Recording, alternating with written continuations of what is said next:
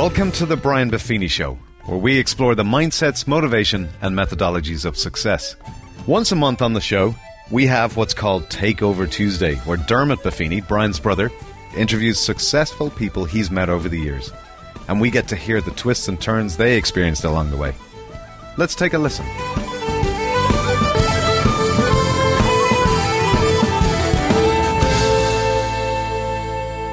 Hi there, it's Dermot Buffini, and this is Takeover Tuesday, where I sit down with people who've applied the mindsets, motivation, and methodologies of success.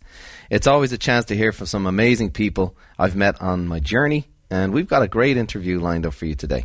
Now, I know today is tax day, and for some folks, they call it National Extension Day. Today's topic is about money. That's right, the cashola, the Benjamins, the De Niro, everyone's favorite topic, money. I don't know about you, but growing up, I never thought I'd have a lot of it. So I never thought I'd really have to learn how to manage it. Well, we've got a gentleman today who I believe has helped more people in their personal finance than anyone else on the planet, and that's Dave Ramsey. Now, Dave Ramsey, as many of you know, is a financial guru. He has helped millions of people bring stability to their finances and ultimately build a financial fortune. Now, ironically, this podcast was recorded in Las Vegas on one of the top floors of a casino, which I thought was kind of funny, that we were talking about money and being sensible with it. And we had someone like Dave Ramsey sitting down and sharing ways that we could avoid putting money in slot machines and other wasteful places. So I hope you enjoy this podcast as much as I did, and the lessons that he shares on this, I hope they bear a lot of fruit for you. Let's listen in now. All right, well, Dave, thanks so much for joining me today. Welcome to the show. Well, I'm honored to be with you, brother. Thanks a million. I know you're a busy man. I got a few things going on, so taking the time to sit down with me, I really, really appreciate. My honor. You know, you've accomplished some really big things in your life. I believe later this year you celebrate 25 years of the Dave Ramsey Show. We do. You're on over 525 radio stations, one of the largest radio shows in the country, and more than 12 million listeners. New York Times best-selling author. You've been on Oprah, Larry King, 60 Minutes, and now you're here with me today. Well, I've been working hard, and finally, I got it. On the way to that, too, you've built an awesome company, hundreds of employees who are helping transform people's personal finances and their families' futures forever. I heard you once say that most really big things start with a simple story. And you have a simple story. You started in humble beginnings in Antioch, Tennessee. Can we start there? Sure. Yeah, I mean, my wife, Sharon, and I started out like most people, broke. We just got married, and we were driving a 1902 Pinto and eating off a card table. You know, we were broke. I grew up in a real estate household. Mom and Daddy were in the residential business, and so I had my real estate license and thought I was going to be a real estate mogul. And I started buying and selling real estate. By the time I was 26, I had about $4 million worth of real estate, a little over $1 million net worth. And that year was, 1986, I made $250,000 cash taxable income. More than I'd ever seen. I mean, $20,000 a month, the neighborhood I grew up in is called rich. I mean, we didn't know anything different than that. That's a lot of money. And so we were kicking it. Things were good. The bank got sold to another bank, called our notes. We spent the next 2.5 years of our life losing everything we owned.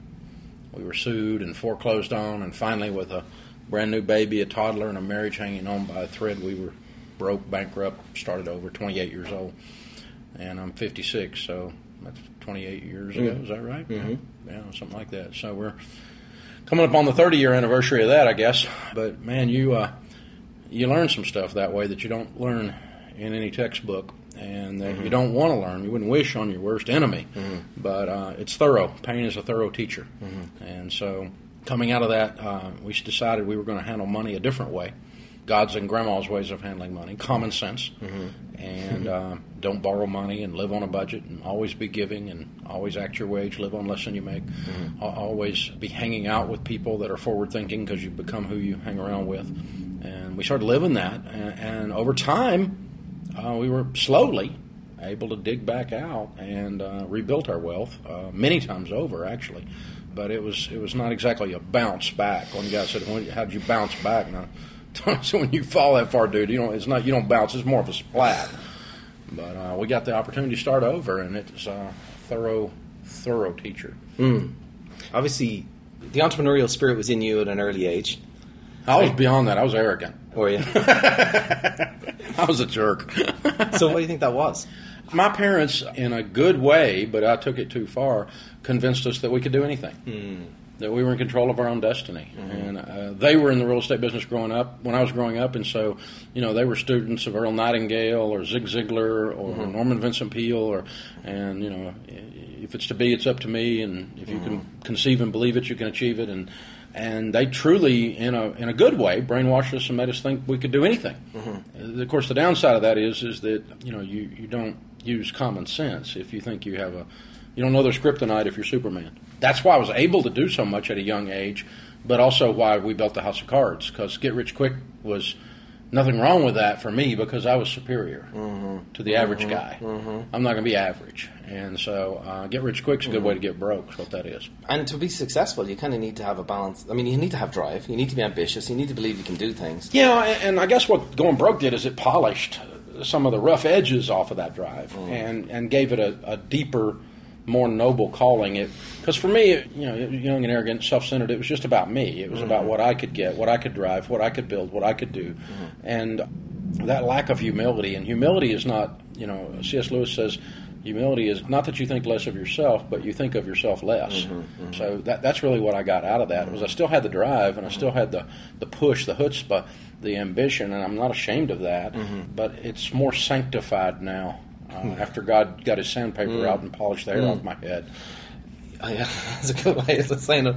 As a man, right, we're raised like John Wayne, get out there and do it, hit the football field, in my case, soccer field, play hard, work hard, all that sort of stuff. When your world caved in, you weren't that long married, you had a newborn baby. What was that like? How did you... Oh, it was hell. We about killed each other. It was a horrible... It's the number one cause of divorce in North America is money fights and money problems. And my poor wife, she thought she married Sir Galahad. Turns out it was Goober. She's sitting here. They're cutting the water off. Our house is getting foreclosed on. And, they're towing cars off. And, gee, man, foreclosure notices, lawsuit notices coming in the front door of the sheriff every day.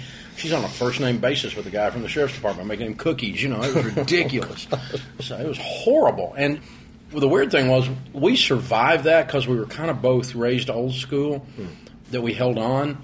But then like 3 years later, once we started making some money and relaxed a little bit, we realized how deep those scars were. And we ended up spending the next 3 years in marriage counseling because, she was so insecure because of that. And my self-esteem was so whipped because of that. And you can't fake it till you make it when you go through that anymore. You really have to be the person, not just think you could be someday.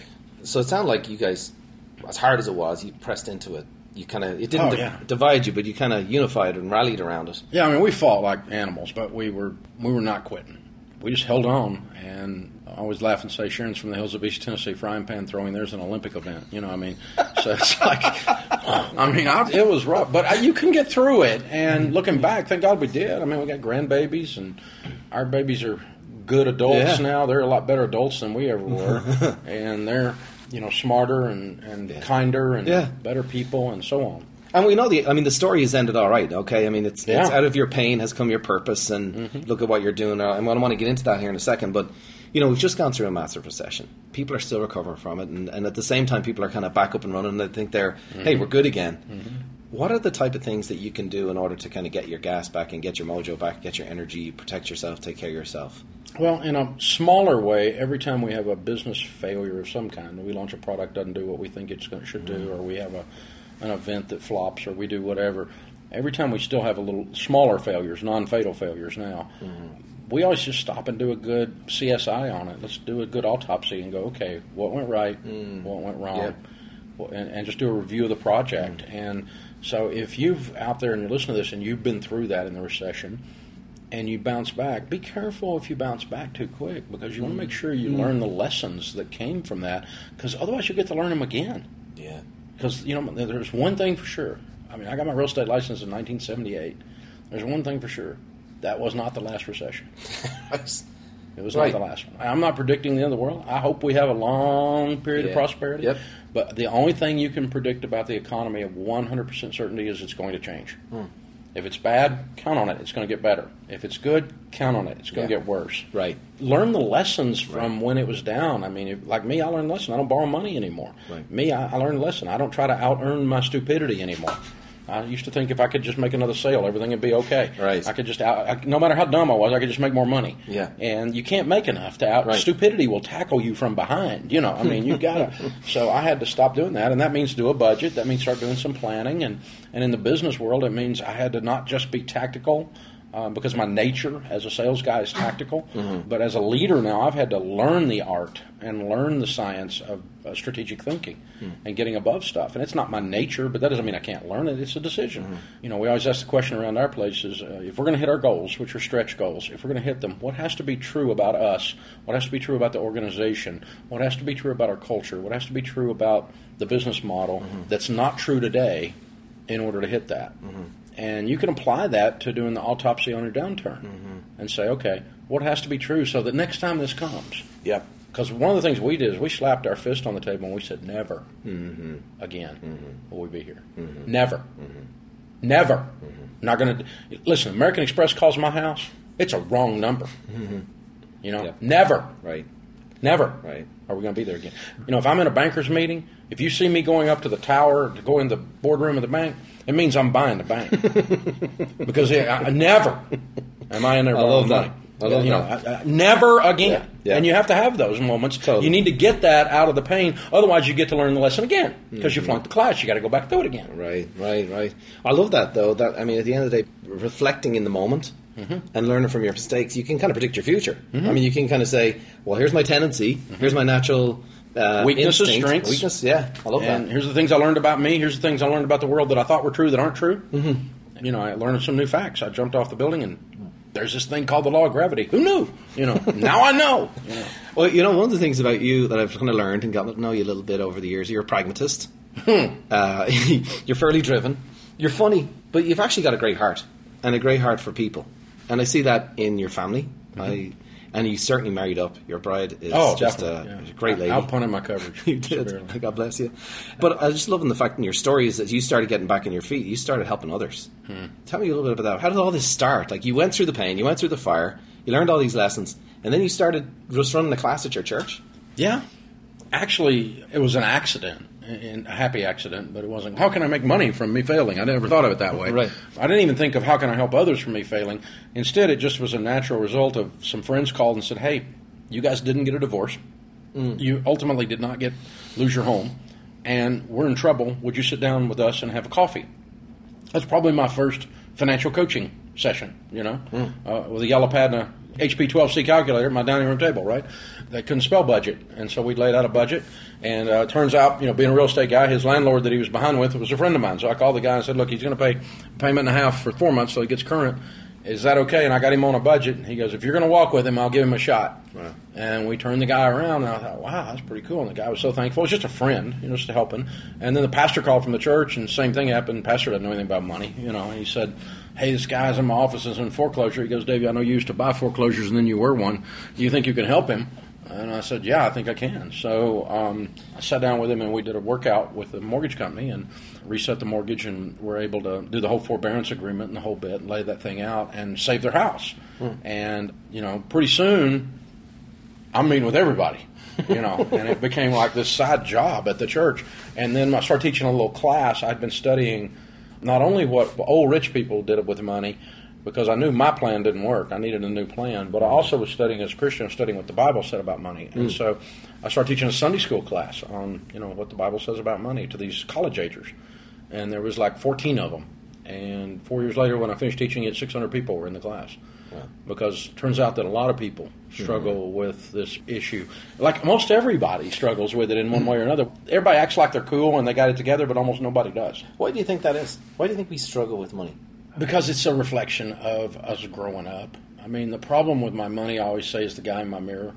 If I can get that guy to behave, he can be rich and skinny. And he's got issues, you know, and he just got problems. But the more he can control him, the more I can control that variable. It's really the only variable I can ultimately control, actually. God's going to do what God's going to do. Sharon's going to do what she's going to do. The marketplace is going to do what the marketplace is going to do. I can't control it. All I can control is how I enter those conversations and how I react when a variable is thrown at me. That's the only ultimate thing I can control. And so it is about growing up. You know, I was a classic. I was buying stuff to impress other people. And I've gone so far the other way; it's ridiculous now. I don't care what other people think. It's horrible. I should actually care a little bit, but I love that. Like somebody gets mad, I'm like, well, get in line. It's just whatever. So you went from helping folks, which must have actually been somewhat therapeutic for you, in saying, okay, I can do something with this. Yeah. And then you end up on a radio. How did the radio show stuff start? There was another real estate guy in town that had gone broke, and he was doing a radio show on a radio station that was bankrupt. They were in Chapter 11. And I was in one of those. Remember Robert Allen, Nothing Down? Mm-hmm. Okay.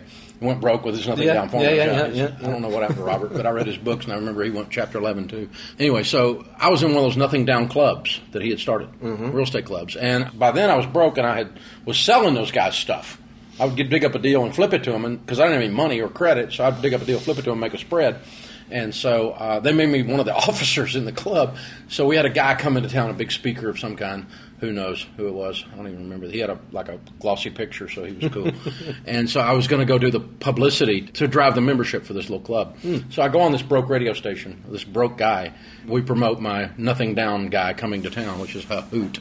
And then the guy goes, "So you went broke too?" And I said, "Yeah, you and me both. We were all victims of the economy and our own stupidity and so forth." And so we start talking about it, and he goes, "And so what are you doing with that?" And I said, "Well, it helps people of our church stop a foreclosure." And he goes, "Well, if anybody out there's got any financial problems, Dave will answer your question on it." And the phone rings. Well, he never got any calls because this show is so bad. It was like a Saturday Night Live skit, like Bad Financial Hour. It was horrible. And the phone rang, and he's like, "What's that?" He didn't know what to do. So no phone screener, just picked it up, put the guy on the air.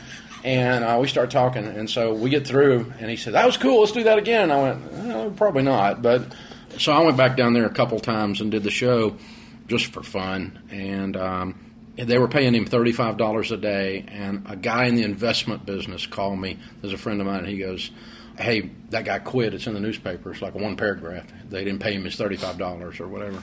We ought to go do that show." And I'm like, "I'm not doing the radio show. Radio people are broke. They're like bankers. They got big titles, big egos, no money. I got to feed these kids over here. I'm out to make money." And he goes, "Well," I'd self-published a little book, had it in the trunk of my car. And he goes, "You could just do it like 2 days a week. I'll do it 2 days a week. We'll get another friend of ours do a real estate hour on Friday." And so just 2 days a week, 2 hours a week. You just call it a ministry. And then I'll never forget, he said, "Who knows, you might even sell some of that stupid little book you wrote." So we went down and talked the guy running the station into letting us work for free. And we did the show for free. I've never been paid by a radio station still. Now I get ad dollars on my network, but I've never been on the side. Am I helping you? Hurting you here? Am I? Yeah. It's confession time. This is just realizing this. No, it's okay. But I mean, that's how it all started, and it was bad. I mean, it was like WKRP. The people in there. There was a woman on the air after us that would read your palm over the air, and I mean, it was like horrible barnyard radio, and we were so country fried that it was like Daryl and his other brother Daryl doing the show. So that's how it started, truthfully. But here's what's interesting to the whole ridiculous story, because it is kind of a caricature, a cartoon almost. The principles that we teach, regardless of how poorly they were packaged or how bad we were at delivering them, how weak the radio signal was, from day one, we had phone calls. And from day one, people didn't care whether I sounded like a hillbilly. All they cared about was they could get their mess straightened out. They could get their hope back, their broken heart. Their marriage was struggling. Their car is going to be taken on Friday. Can somebody help me? That's all they cared. Right. And, there's a principle in that I just never forgot in business is that's really all they care is, can you help them? Can you help me? They're looking at your customers, looking at you going, they're having a conversation with you. Can you help me? Can you help me be something that I'm not today? And if you can't help me, because I'm on my hero journey here. I'm going to be a hero in my story. And if you can't help me be the hero and kill the dinosaur or whatever it is I'm going to do, slay the dragon, whatever it is, then I'm probably need to talk to you. Can you help me? Is what the customer is saying. So it's like, quick, I need to go. What have you got for me? Yeah, can you help me? That's what they're all saying all the time. And we forget that because we get all caught up in, a digital application of this or that, or do we have an app, or do we have this, or do we have a shiny that, or is our business card or our car or a shoe shine? They don't care. Yeah. All they care is, can you help me? And it doesn't matter how bad you are. If you can just help them, then they'll come to you. And they have now. And all these years later, we worked on our craft. Yeah, we're a lot better. I don't sound quite as hillbilly anymore. And I'm better at answering the questions, and I'm better at cutting through the bull than I was. I don't beat around the bush as much. I go straight for the throat quicker. But still the question is the same. Can you help me? Can you help me? I'm scared. Can you help me? I want to live my life. I want to live my dreams. I want to be somebody. Can you show me how to do that? Can you show me how to win? That's all they care about. Somebody's come in. You know what they want. You know what the head wants and what the desire wants and the goals are, but they're heartbroken. How long does it take you to kind of put them back together and send them on their way with something? What is the process? How do you go about doing that? On the radio, it's incomplete. It's a part of the process. And once I got that, two things happened that relieved me from the need to keep a caller for an hour and do a whole counseling session, on the air. One thing was I realized that you can't fix them on the air. It's not going to work. It's not practical, the tactical implications.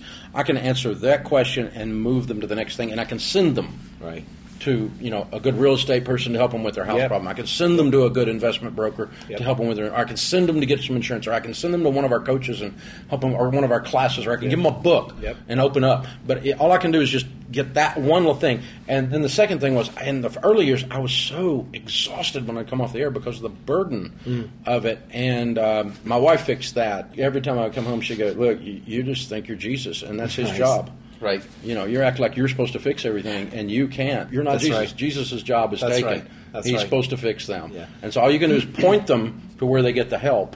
That's right. And fix their broken heart and heal them. You don't heal people's hearts, Dave. It's not your job. Your job is to lead them through processes that can give them hope, and to people that can love them well and give them hope. That's great. I say that to people all the time, and I say in our company, like, I'm here to help. I'm not here to save. I can only help. Yeah. There's someone else who saves, and it ain't me. Yeah. So understanding the fact that, you had to learn the boundaries of managing your own emotions and how far you're willing to serve somebody, and then coming back to, hey, I'm going to give them enough that they can take. And is that where the books and then FPU, Financial Peace University, came from? How did you do that? How did you bring those things together? Well, what we've ended up with is what we call a funnel approach to marketing. At the top of the funnel are things that are free and are short bite sizes. They don't take a lot of time and they don't take any money. The next level down would be a little more time and a little more money. All the way to the bottom of the funnel would be something like our Entree Leadership Platinum, and if you come sit in that chair for a week, it's like $10,000, that kind of thing. And so the most expensive, and it's a full week. So the radio show you can listen for free. And you can listen and turn the car off. When you turn the car off, take your groceries in the middle of the call if you want to. You don't have to listen to the whole thing.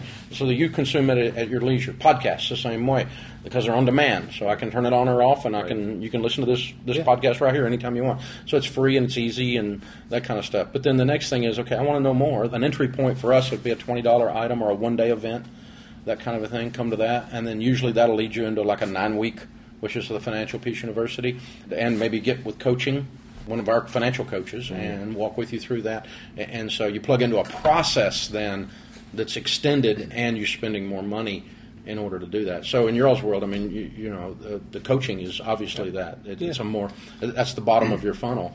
But your podcast will be the top of the funnel. Right. It's the same thing. We're coaching people in their businesses. We're coaching people in their personal life. We do a little on the finances stuff. My wife was a coach, so she understood the budgeting process.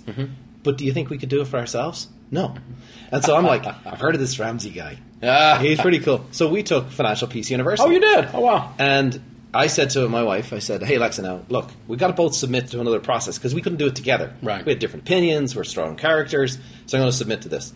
And she goes, okay. And I said, so I need you to say it. I need a verbal on this, like with the exit rows in the airplane. I need to. She goes, yep, I submit to this process. I go, I do too. So we started off. And I don't even know what you said. But at the end of it, I was kind of like, I'm not sure about that with Dave. And, I'm not sure if that applies to California. So as soon as I kind of put it out there. Smacked you in the next week. Yep. And so I'm like, you're right. So I go, you know what? We got to be led through this process. We got to submit ourselves to someone else's experience knowledge. I want to tell you something. Nothing has bear more fruit in our life and in our home. And so I've benefited from it. How many people have gone through Financial Peace University? Almost 5 million.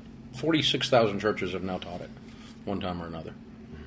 And a bunch of them are still teaching it, obviously. But, it's nuts. And, it's like anything else. There's people that completely change their life, and there's people that are, I'm not doing that, which means you didn't submit themselves to the process. That was a very insightful thing that you gave there. It's like, I know how to lose weight. I eat less, exercise more. But I need a process, and I'll go on this 21-day thing, or I'll go on this thing, and I'll do this thing or that thing, and And I have to find somebody that knows something that I don't know, Yep. and quit trying to fix their system that works. Right. You Exactly. know? Don't refine it. Just do it. Don't take a hammer to it, son. It works. Work it. Just work the system. It's really somebody's been here before you. Yeah. So that's do right. it.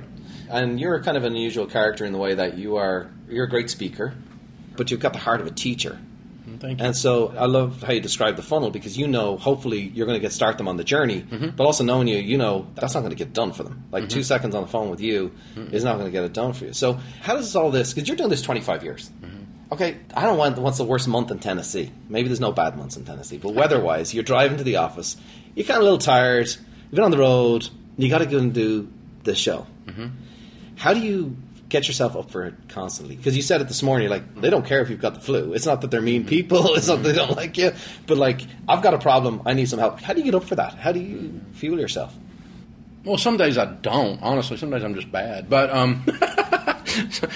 we have best of shows for a reason, because some of them are better than others. But the other thing, I had this experience a few years ago. I booked too many events in one season, and I was tired. And I found myself standing backstage going, I got to get out there and I got to get my energy up, and I got to bring it. There's 6,000 people. When 6,000 people, you got to go nuts. You got to use a lot of physical movement. Otherwise, it looks like you're boring. And so I'm going to have to, I got to go out here and run about 8 miles in the next 2 hours. That's what I got to do.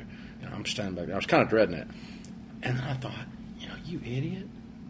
You're getting ready to go out here in front of 6,000 people that paid to hear what you think? I mean, and I started remembering, sitting in the audience and watching Zig Ziglar.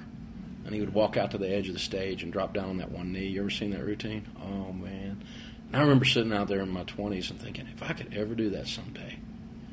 And just before I went out there, I was just, I think God was kicking my butt. It's like, you're just being ungrateful. Look at what you've been given. And here you are whining. And I had a great event. I walked out there and brought it, And I feel that way sometimes when I'm walking in the office. It's like, I run a company with almost 600 people. We won Best Place to Work for 9 years. And why? Because we're the best place to work in our city, it's incredible. Yeah. People I get to work with are incredible. Sometimes some of them are a pain in the butt, And it's not fun down there. Sometimes it's just drama, and people do stupid, perverted stuff, and you have to deal with it, and you're in leadership. It's just gross. And it's like, yuck. And then I think, but man, when I was 20, I thought if I could ever run a company that was making an impact. I mean, if you'd have told me when we had 6 people that we'd have 600 someday, I would have said, wow. So I'm not going to be ungrateful because I'm tired.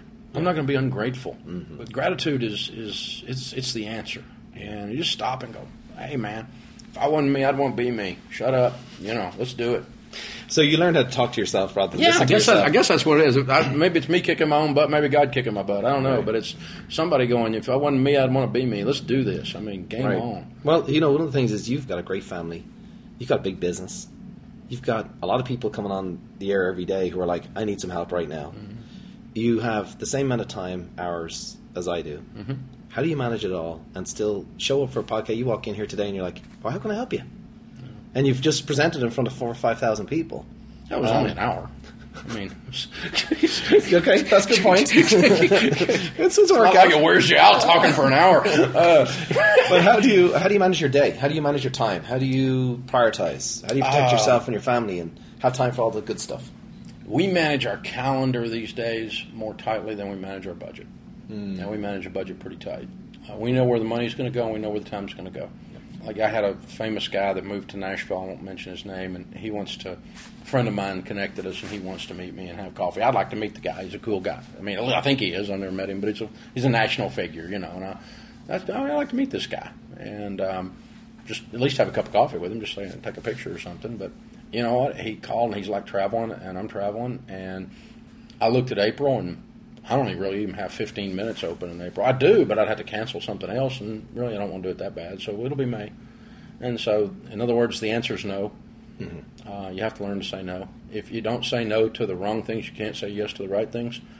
And that includes your wife, your kids, your grandbabies. And so if I'm on my phone instead of bouncing a baby on my knee when the kids are over for dinner, then checking email, then something's wrong. So the interesting thing is my life is easier now than when we were small. I mean, with 600 people, if I don't want to do it, it's called delegation. Somebody else does it. Yeah. It's not like it doesn't get done. But when it was just me, Yeah. I had to do it. If I didn't set the chairs up, they didn't get set up. If Right. I didn't take out the garbage is getting taken out. And that's more pressure, I think, than it is today. So today it's like, man, I've got this luxurious ability to just go, you do that. I'm not going to. It's like, I'm not going to go speak for them. Rachel, you or Hogan go speak and do that. That's good. And you've done a great job raising up other people. You've shared the stage, you've shared the pulpit. You're it's selfish so that I don't have to go. Yeah, but it's great. But it's really great to see them develop. I mean, I know your daughter is, she's doing an amazing job. She's a world-class speaker, man. She's incredible. I'm so proud of her. Yeah. And so when you do look at your calendar today, what goes in first? What do you look at? How do you prioritize? What do you go, okay, this is happening no matter what. I don't care what's going on. And how do you work your way through the process? Sharon, my wife, and my assistant Patty and I run that together. And really the two of them run it more than I do. And they conspire against me sometimes. So for my own good and for the good of our family or our organization. And it's like, you just have to decide at the end, what does winning look like? And if winning is I've got a pile of money and my family hates me, then spend all your time going and getting money. If winning is that I have my family and I'm, they're all perfect, but I'm completely broke, and everybody's broke and everybody's stressed out because everybody's broke. And that's not winning either for me. So we're going to work enough that we get to do the things we want to do. Then we have to decide what is it we want to do. And so we're empty nesters. We get grandbabies. That's what we spend our time, our money on as far as personal goes. On business, I spend almost all my time now developing the talent to carry our organization in our succession plan over the next generation. And so I don't do any speaking gigs anymore. I haven't taken any in probably 10 or 12 years unless they were part of lifting some part of our business. I don't just do a speaking gig just for money. Right. I go and I speak, and it lifts a part of our business. When we came out and spoke with you guys at one of your events, a lot of your guys our ELPs are coached by the Buffini organization, so we had this natural synergy, and it's a part of lifting the ELP program. Absolutely. So just going for the speaking fee wouldn't have been enough. Nowadays, most of my speaking is with one of the other Ramsey personalities, so that they are lifted. And so as we record this today, I'll be in Sacramento tomorrow, and I'll be doing a one-day business boutique event with one of our personalities named Christy Wright, who reaches out to ladies in business. And I'm going to just do 1 hour. She does the teaching, but we put my brand with her to lift that brand up and lift that product line up and launch her, so that she's not launching from the ground, she's launching from a platform. Great. So you're just raising people up, you're leveraging your time. Exactly. But also what I'm hearing is, I think a lot of good leaders, you're a pretty, it's got a little bit of intensity to you. Yeah, I think. Slightly driven. You got some strong ideas. You think you're a really good leader. But what I'm hearing you say is that you let yourself be led. I do, because life is better because smart people don't hang out with you if you don't let them have the dignity of having an opinion. And I've got a lot of smart people around me and a lot of strong people around me. So if I'm going to win, we have to do things that are beyond just me. If organizationally we're going to have to win. And so I have to be able to listen to somebody who's been with me 12 years that's really smart in the space that they're in, and they really care as deeply as I care, and will fight me, in a private meeting to get to do the right thing for the. But the trust is there. The trust is you trust in them, and you know them. Oh yeah, it's a good fight. Yeah, it's a healthy exchange by two people that care about each other and that care about the outcome. And so that's just a security. You have to be secure in that to know I don't have all the answers. And when the discussion's over, I can still play the trump card, right? If I want to. Yep. But if that's all I play, then that's called micromanaging. And who wants to work for that guy? Yep. Well, me and my brother work together. I work for him. You've got family working in your business. People ask me, how do you guys do it? And I think it's just down to mutual respect and also knowing what he does well, what I do well, what others do well, and kind of submit to each other's. You stay in your lane. Right, you stay in your lane. What's your job? You know, and you put that hat on. Yep. And so when we're at work, Rachel, my daughter, is a Ramsey personality. She has the same pay scale as Chris Hogan or Christy Wright or any of our other speakers or teachers or writers.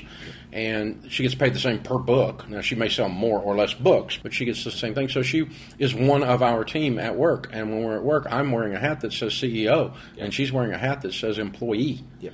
And so when you're sitting in a meeting with the CEO, you don't roll your eyes, And let me write that down. Like a daughter. I hope anybody Buffini company's listening to that like right a daughter would do, because that's the father-daughter interaction. Right. Like, Right. oh, Dad. Yeah. I mean, you quit making jokes about The Bachelor. Oh, Dad. I mean, she can do that over dinner. Yeah. That's fine, because then I'm Papa Dave. Right. And that's cool. But at work, I wouldn't have somebody else on our organization do that. They would, they can disagree, but contempt, which is what eye rolling is, that's not an option. You wouldn't do that if you work for someone else. The CEO is in the room. You wouldn't do that. That's right. So you treat each other at work. You stay in your lane. Yeah. You wear that right hat. And then when I go home, I change my hat. I just take off the CEO hat and I put on the Papa Dave hat.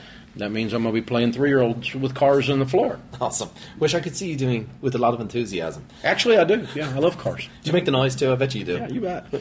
So you Sometimes said- he doesn't do it right, and I have to help him. So you have the boundaries are clear. You guys have worked hard to establish the boundaries. Sometimes we mess them up, but we know where they are. You can get back to them.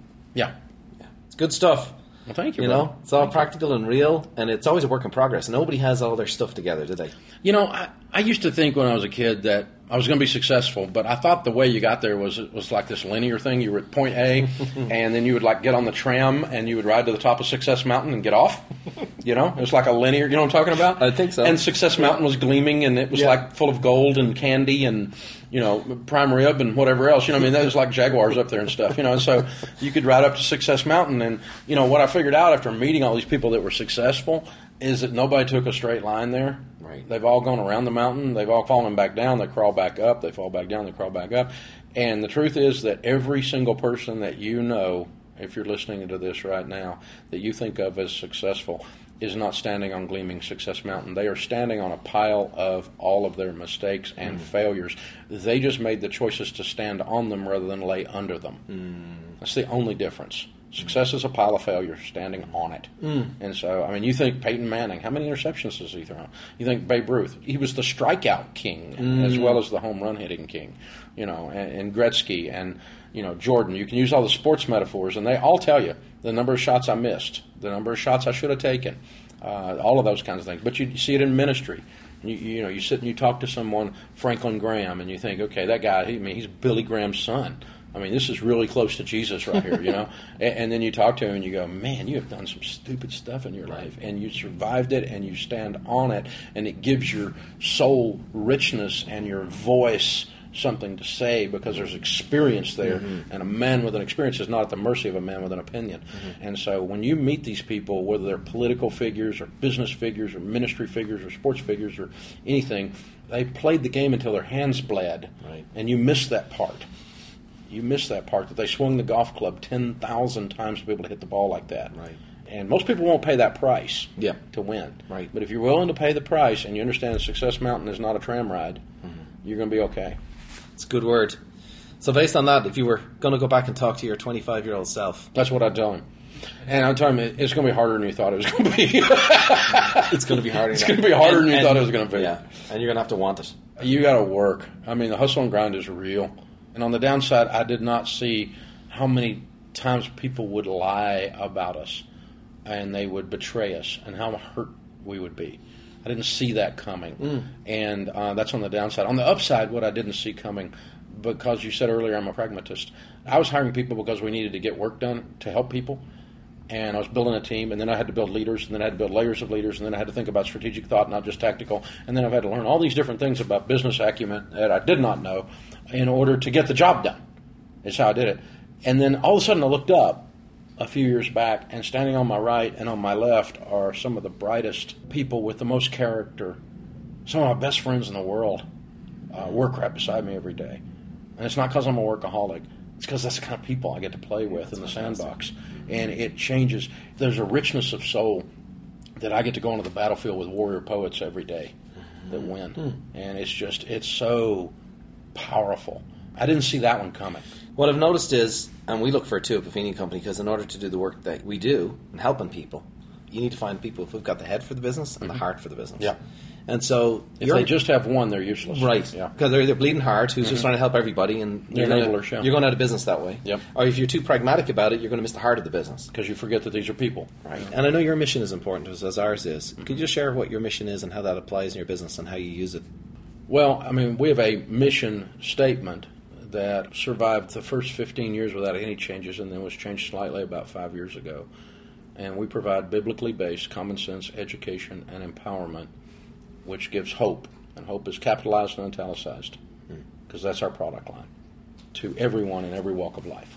And so the two walks of life that we're in today, we think we'll be in others later, but that we're in today are the leadership space and the money space. And so if you look at Ziegler's old Wheel of Life, two of the spokes we're playing in. But, we might have a Ramsey personality someday that does marriage. We might have a Ramsey personality someday that does parenting. We want to provide biblically based common sense education and empowerment, because those are where hope comes from. When you see something that's real and true and you're broken, you can latch on to it, submit yourself to it safely without being kicked for submitting yourself, and not being taken advantage of for submitting yourself, and then they can walk it out. That's great. And also I see in your company, you kind of live what you teach. I can't imagine anybody's got a credit card, or if they do, they're... we don't check their wallets, but, we try not to hire hypocrites. And, and we tell them that all the time on the hiring, but also anytime we're talking at a staff meeting or something, it's like, if you go lease a car while you work for us, if we tell people not to lease cars, that would make you stupid. That's just dumb. I mean, my grandfather worked for Alcoa Aluminum for 38 years. And my mother, when they first got married, made the mistake of buying Reynolds wrap. And that was like a family sin. He went through her cabinets and threw it all out in the backyard and had an absolute hillbilly fit. But that was that loyalty to you don't mess with the company that has fed our family for 4 decades thing. It used to be called common sense. People don't think that way anymore, because the loyalty, the two-way loyalty from the company or to the company, either way, is not there. But so we have to teach people this now. We have to teach them. Not that it's undying loyalty, not like that, but still, there's something to that story that makes you think, yeah, if you're going to sell Chevrolets, you probably ought to drive a Chevrolet. True. Yep, I like that. I've got a few more questions, but I have to ask you one money question, because I feel like there's a lot of people on here, and we're coaching people all over the world, and it's a universal issue. So I'll just ask you real quick, what are the top 3 things that you would say to somebody about money? It all falls under one thing, and then we can break out and go a whole bunch of different ways. But the big one thing is people don't pay attention. They're not intentional. They don't think about the subject and say, how am I going to retire? Should I have insurance? Should I have a will? Is this debt working for me? Am I borrowing too much? Am I buying a bunch of stuff that I don't need with money I don't have to impress people I don't really like? They're not doing it on purpose. Instead, they just walk into a store and go, I want that. They walk into a steakhouse and say, let's eat that. And they go over and buy a house that they can't afford. I even talk to people that move. They move from Boston to California. They didn't think about it. How do you do that? How do you make that move and don't even think about it? They're not intentional. So if you start being intentional, holistically intentional, if you can be holistically intentional, what that gives you is you're looking at the whole picture and saying, how does this one decision fit into my whole picture? Do I have a big game plan? In other words, if you start asking yourself, okay, what's the best way to have peace in our finances, low stress, and become wealthy? If you ask yourself that, then all of your decisions should line up with that answer. For us, we're really sure the answer to that equation is get out of debt, because your most powerful wealth-building tool is your income. And when you commit it all to other people in the form of payments, you're just a rat in a wheel. You just run, pay other people all the time, all you do. You just work to pay other people. And you just run, and you don't get any traction. And instead, if I had all of the money I'd given to banks, just in a fruit jar, I would have more money, a lot more money. Right. And so once you decide that, then you go, well, then buying this couch, this car, this vacation on debt does not align itself with my holistic intentionality.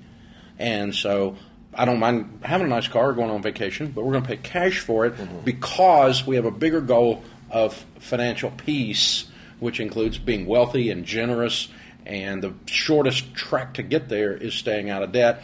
So being out of debt, it would be one of the subcategories of the 3. Yep. The other one would be on a plan, a budget, starting to do every dollar, giving every dollar a name, on paper, on purpose, before the month begins. Every dollar has an assignment. Another one would be the generosity piece. Always be giving. There's a high correlation between people that are generous and people that win with money. And it's not that I'll be generous when I get money. No, you'll get money when you're generous, because generosity changes who you are. Generous people are more attractive. Selfish people are ugly. And they smell bad when you're trying to make a sale. When you're selfish and you're making a sale. But when you're a generous person, you're trying to make a sale, you're caring about the other person. It bleeds from the money through the character. That's great. I didn't think of that. So it's not just generosity of dollars. No, it's generosity it changes who you are. spirit. You think if you say George is a generous man, it means he's the guy who opens the door for you. It means he's selfless. He's not selfish. Yeah. They're very attractive people. And attractive people have a tendency to be attracted into deals and get business, and people like being around them, and they give them opportunities. And selfish people, you're like, oh, here he comes again. I got to take a shower after I have this meeting, ugh. And you don't want to be with that guy, that gal. Yeah. And so there's a high correlation between generosity and financial success. Yeah. And just to loop it back around, if your staff have that, and that same core value, then they can really truly help someone in a genuine spirit, which is what the culture you've created, which is... And then you give them permission, I don't have to... If somebody in customer care is talking to somebody and they think, okay, if I own this company, I'd probably give them a free book right now. This guy's hurting, I want to do... They're deputized. That's fantastic. You're Barney Fife, send the book out, baby. Get the book away. And so, but if you think somebody's going to rip you off, you fight them into the death. That's the other side of it, right? Because this is my business, I'm going to protect this business, I'm part of this team, and don't you come at us... Which you can sniff out. You can sniff that out in others when you're in the everybody other... Everybody can, if you give them permission to. Yeah. But if they don't have permission because they're just little drones and they just have a policies and procedures manual, Lord help you, you're not going to get anything out of them. So I got a couple of questions. You've been very generous with your time, so I really, really appreciate it, and I've got a lot of notes. You've achieved so much. I think it's great to hear you say, if I look back, I couldn't imagine how much I would have accomplished, and it gives you that perspective of gratitude. But what continues to drive you? I mean, you could be off on a boat somewhere and fishing or shooting something or whatever it is you do for fun, but what is it that drives you today, and what's on the horizon for you? The most rewarding thing that we're dealing with is the succession stuff that we were talking about a little bit earlier, and that's what's driving me. It would be a shame to build something and spend your whole life building it and have no end game, that it just dies when you do. I mean, it's okay if you want to do that, but for me that would seems oxymoronic. We teach people how to manage things well, and that doesn't seem like it's managing well. And I don't want our business to be a curse to our family in that it crushes them under the weight of it. And you see people who their children are destroyed by their business. And so we told our kids, don't join the company unless God's telling you to, unless you got the stuff, unless you can really shoulder it. And you don't get moved up just because you're Ramsey at our place. Yep. You better bring it like everybody. Matter of fact, you kind of the coach's kid, you got to bring it double. Right. Just to be getting recognized, because everybody's going to think nepotism otherwise. Yeah.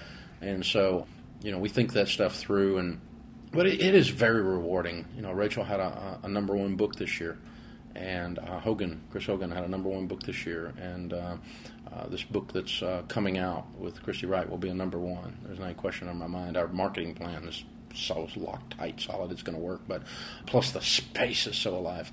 But the cool thing is that all lives way past me, and all of them are, they're way better teachers and speakers than I was when I was their age. And so where are they going from here? But up. We don't put out people on stage that don't kill it. Our own Fox and Friends or Good Morning America. We're not going on there and embarrass the brand because you have an ego and want to go on there. No. We wear each other out on details, things that are said on stage, movements and hand gestures, everything. We work every detail. It's a craft and you work it. But the succession plan, it's very rewarding. It's much like a parent. You kids grow up and they make it. Yep. That's ding. What I'm hearing is you're Papa Dave. I am, man. You're big time. You're starting to bring everybody else along, and that's so cool. It's fun. It's really fun. I'm having a blast with it. So, what have been the biggest influence on your career and your life? I know you've touched on them here, and you've mentioned the Zig Ziglars of the world, but who are the folks that have kind of inspired you along the way?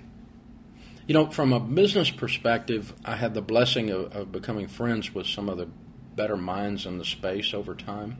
Found out many years ago that Zig and Miss Jean listened to the radio show in Dallas where they live, and Tom called me his son, and we got to be friends and got to be really good friends with Zig and Miss Jean, and did a lot of stuff with him before he fell down the stairs and hit his head, and he was kind of out of it, and then before he passed away. So that's an example. But, like so many others, 25 years before I ever met him, there was a cassette in the car, or John Maxwell, on leadership, same kind of a thing. And John's a good friend right now. We'll do 3 events together this year, different kinds. Just we like hanging out together. And like a Jim Collins, read everything the guy wrote, and then got to know him. And man, he's just a solid dude. Seth Godin in marketing, and I read everything he wrote. Got to be friends, and Pat Lencioni, and so those are guys in the business space. And in the different spaces, I guess is what I don't expect those guys to teach me marriage. Right. Not that they don't know it; they may or may not have great marriages, but I'm really not coming to them for that. And so, I'm hanging out with whoever's the teacher, the leader, thought leader in that area, and that could be my pastor.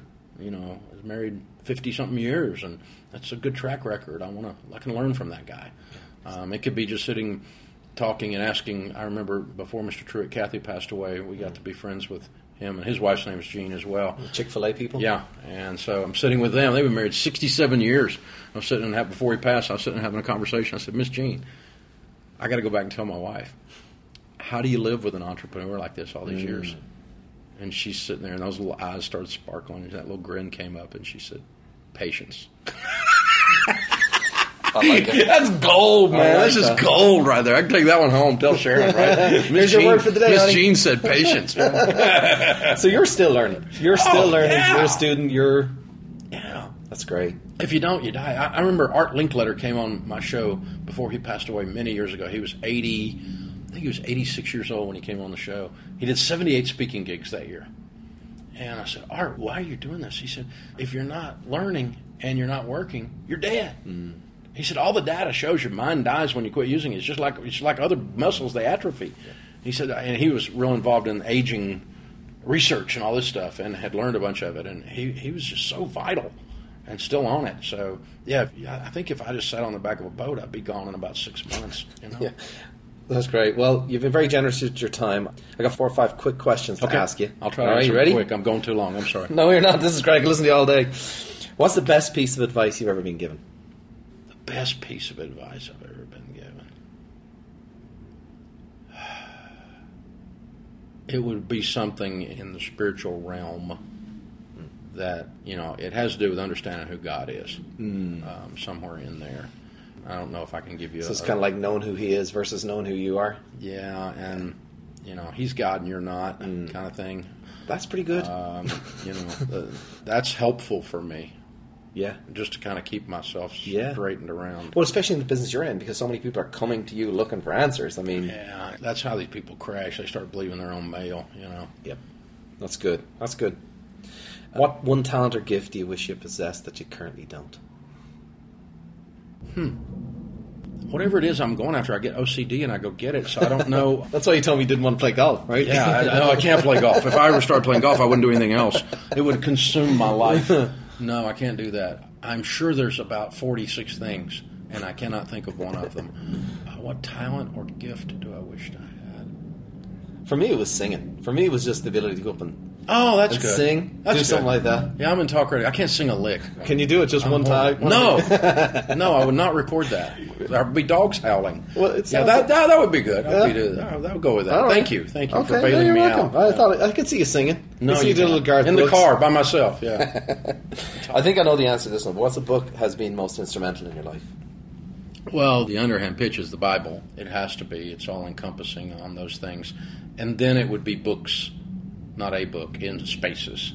In the parenting world, who do I read? In the leadership world, who do I read? And I already mentioned several of them. The old masters, I love the old masters in the sales world.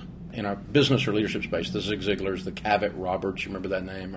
Or Earl Nightingale, or, they go on and on and on, the old guys that were in that space. And then, the modern versions are the Seth Godins and the Jim Collins. I don't know Malcolm Gladwell, but I've read every book he's written. I love his writing. I always get something out of it. And I've read everything Seth's written, everything Jim Collins has written, everything Pat Lencioni's written. Once I find one like that I can align my value system with, I haven't read everything John Maxwell's written. That's impossible. He writes a book every week. But I've read a bunch of John's books.